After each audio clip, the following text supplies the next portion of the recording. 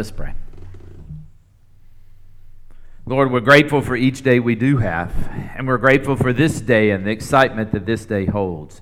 We thank you for this journey we have been on with Ruth in a foreign land, figuring out what life each day would bring and how you are part of her story. So, Lord, as we continue to discover our own story and continue to remember how our stories cross each other, we're thankful for the cross.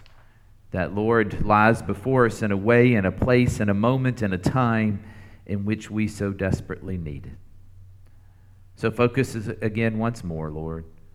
Turn us. Quiet us. May it be your voice that's heard and not mine. In your name I pray. Amen.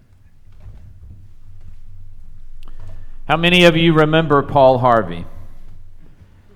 Everybody, most everybody used to love to listen to Paul Harvey's live radio broadcast, and he would often conclude the broadcast with the rest of the story. One day he told the following.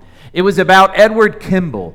Edward Kimball was a Sunday school teacher, and he had a heart for his kids, especially one kid. And he went to the store, the shoe store in which this kid worked, and he began to witness and to share Christ with him. This child grew up, Dwight Moody, to become one of the greatest teachers and preachers ever. Now, Dwight Moody became an evangelist and began to share and speak across the world. And one of his international speaking times, he came to the British Isles. There at the British Isles, he was invited to speak at a little church. And there was a pastor at the little church by the name of Frederick Meyer. In the sermon that Moody preached at that church, he told about the heart of a man who had a Sunday school class, and he had a heart for each of the child in there and shared Christ and led each child there to Christ. This emotionally charged service inspired the preacher there, and the preacher began to become an evangelist just like Moody was. Over the year, Meyer came to America. He came to Northfield, Massachusetts. And a young preacher was there listening to Meyer, and he heard Meyer say this: if you're not willing to give everything up for Christ, are you willing to be made willing? J. Wilbur Chapman responded to the call of God on his life and became one of the greatest evangelists of his times. He had a volunteer by the name of Billy Sunday. Billy Sunday helped him set up all the crusades, organize, get things together, and eventually Billy Sunday took over Chapman's ministry. Well, if you've heard of crusades and ministry, I hope you've heard of Billy Sunday and the thousands of people that came to Christ because of Billy Sunday. One time, Billy Sunday was in Charlotte, North Carolina, and while he was there, he inspired a group of people who wanted to make a difference in Christ in their community. And so they invited Mordecai Ham to come in 1932 and speak to the city and lead a series of crusades there in Charlotte. During one of those crusades and one of those evenings, or many of those evenings, there was a young, lanky, 16-year-old man or boy who heard Mordecai Ham. Night after night, he heard him, and he was drawn to him till one night this young boy came forward and accepted Christ. You know who this young boy was? Billy Graham.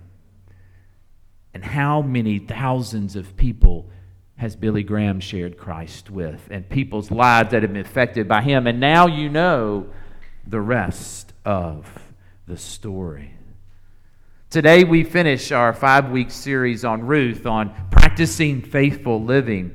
As Kevin said, Ruth finds herself in a foreign land, and she's redeemed by Boaz. But what will the rest of her story be? And remember, this isn't just Ruth's story, it's also part of our story. So what will the rest of your story, my story, be? Let's turn to Ruth, the 4th chapter, the last part of Ruth, beginning at verse 13, and I'm going to read through just verses 17.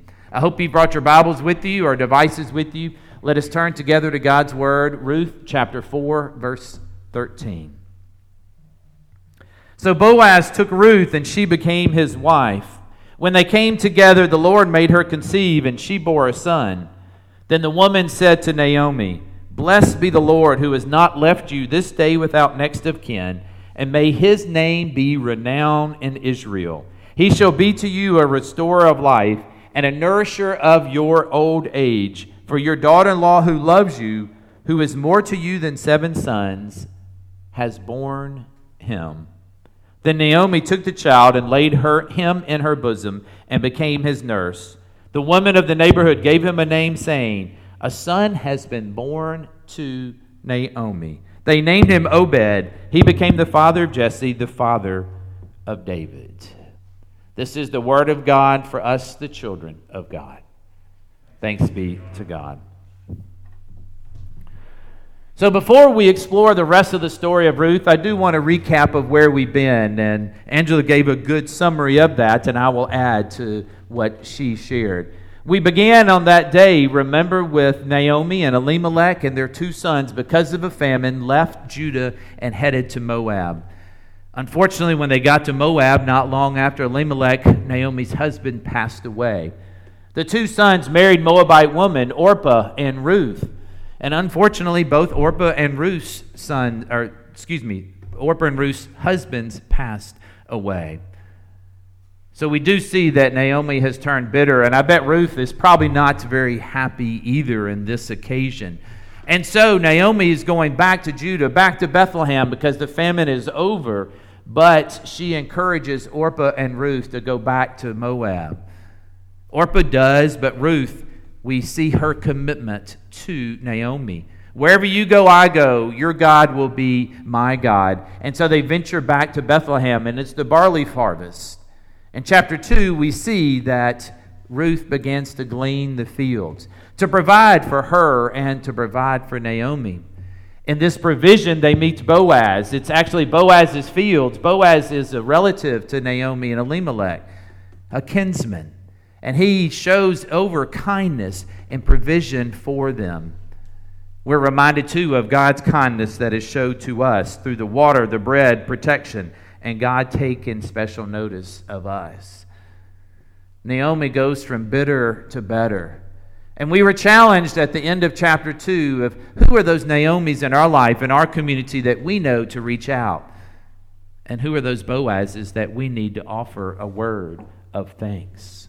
As we enter chapter 3, it kind of got a little deeper in this relationship with Boaz. What's going to happen if the grain runs out? What's going to happen when Naomi's gone for Ruth?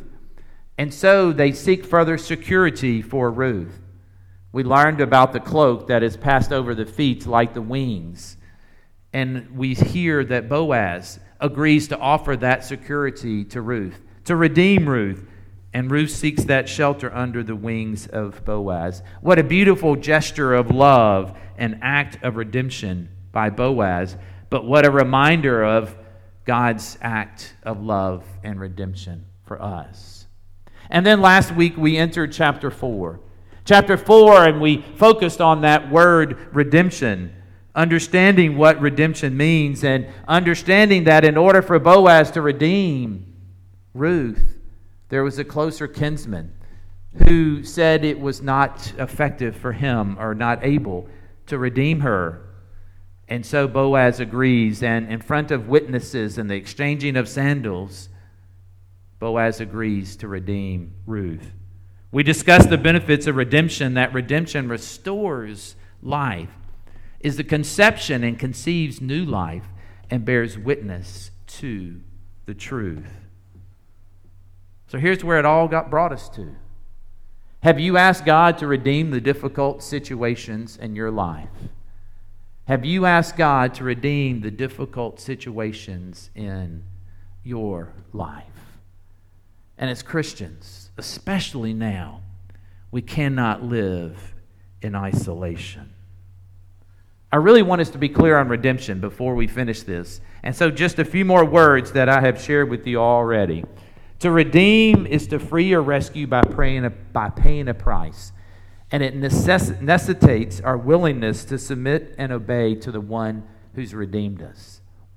But this is not a burden. It's a blessing. A final definition of redeem was to atone for or to free from the bondage of sin. Exactly what Christ has done for us. Multiple scriptures speak to this, one in the New Testament and one in the Old. 1 Peter 1, verses 18 through 19.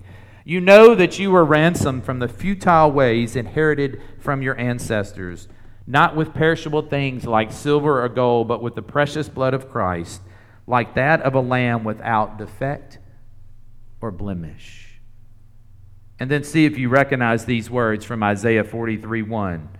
But now thus says the Lord, He who created you, O Jacob, He who formed you, O Israel, do not fear, for I have redeemed you. I have called you by name.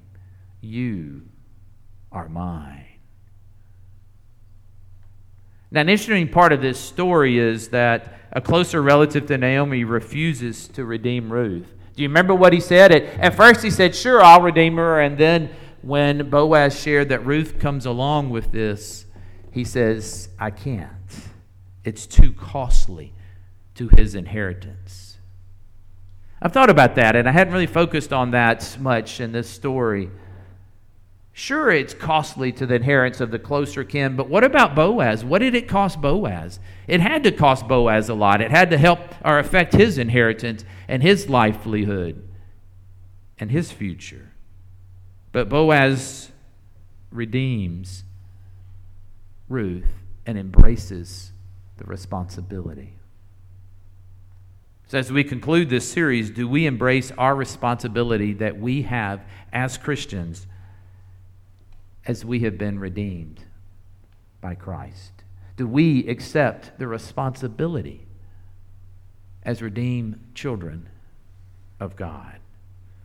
The cost for us is no longer living our life our way, and that we seek to practice faithful living. Through Christ, we find that we have a Redeemer who is faithful and true. Through Christ, we discover redemption through the restoration of life and the birth of new life. Ephesians 1:7, in Him we have redemption through His blood, the forgiveness of our trespasses, according to the riches of His grace. It's through Christ and only through Christ that we have the strength to be His witnesses to the truth, that the rest of our story and the rest of someone else's story might cross through Christ. Y'all, the whole reason we have spent time on Ruth's story and Naomi's story is I do believe that they become our story too. We're in a different land, a different culture, a different time, different traditions, different needs, and different opportunities to practice faithful living.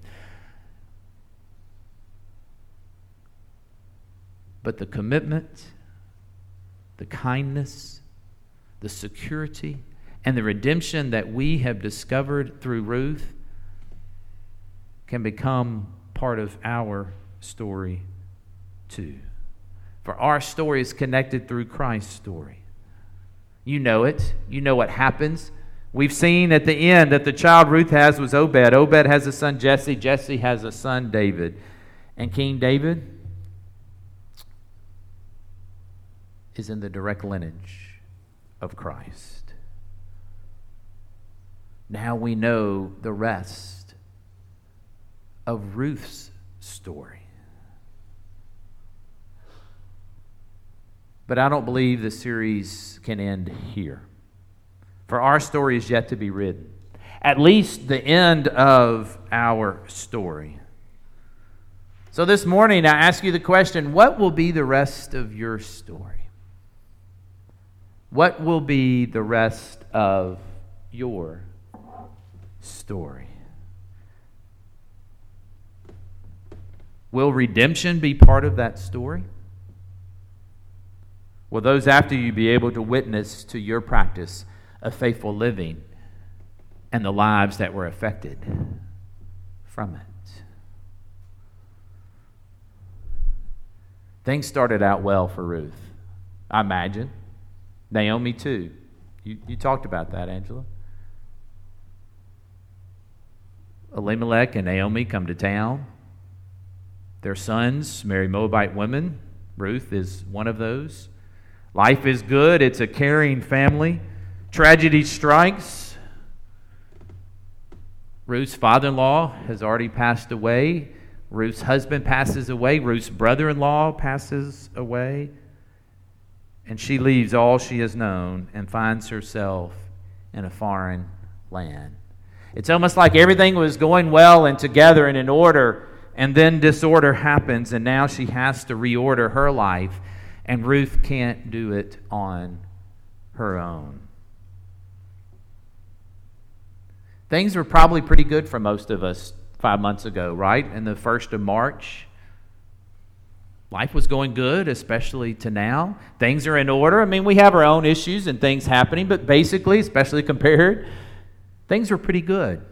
And then disorder strikes, a pandemic, and now nothing is done the same way. How will we reorder our lives from here on out? Who will help us? Are we trying too hard on our own? Regardless of how bad things may be, a new story is waiting to take hold. One we've not seen, felt, or experienced. In a way, it is like we're in a foreign land. God's calling us as individuals and calling us as a congregation to work with God and others to champion this new story. And who knows who might hear this story and the impact he or she will have. We see the impact it did for Billy Graham and Billy Sunday and Dwight Moody. Maybe, just maybe it's part of our story too. For our stories are connected through Christ. We know Ruth's story. Does anybody know yours? What will be the rest of your story?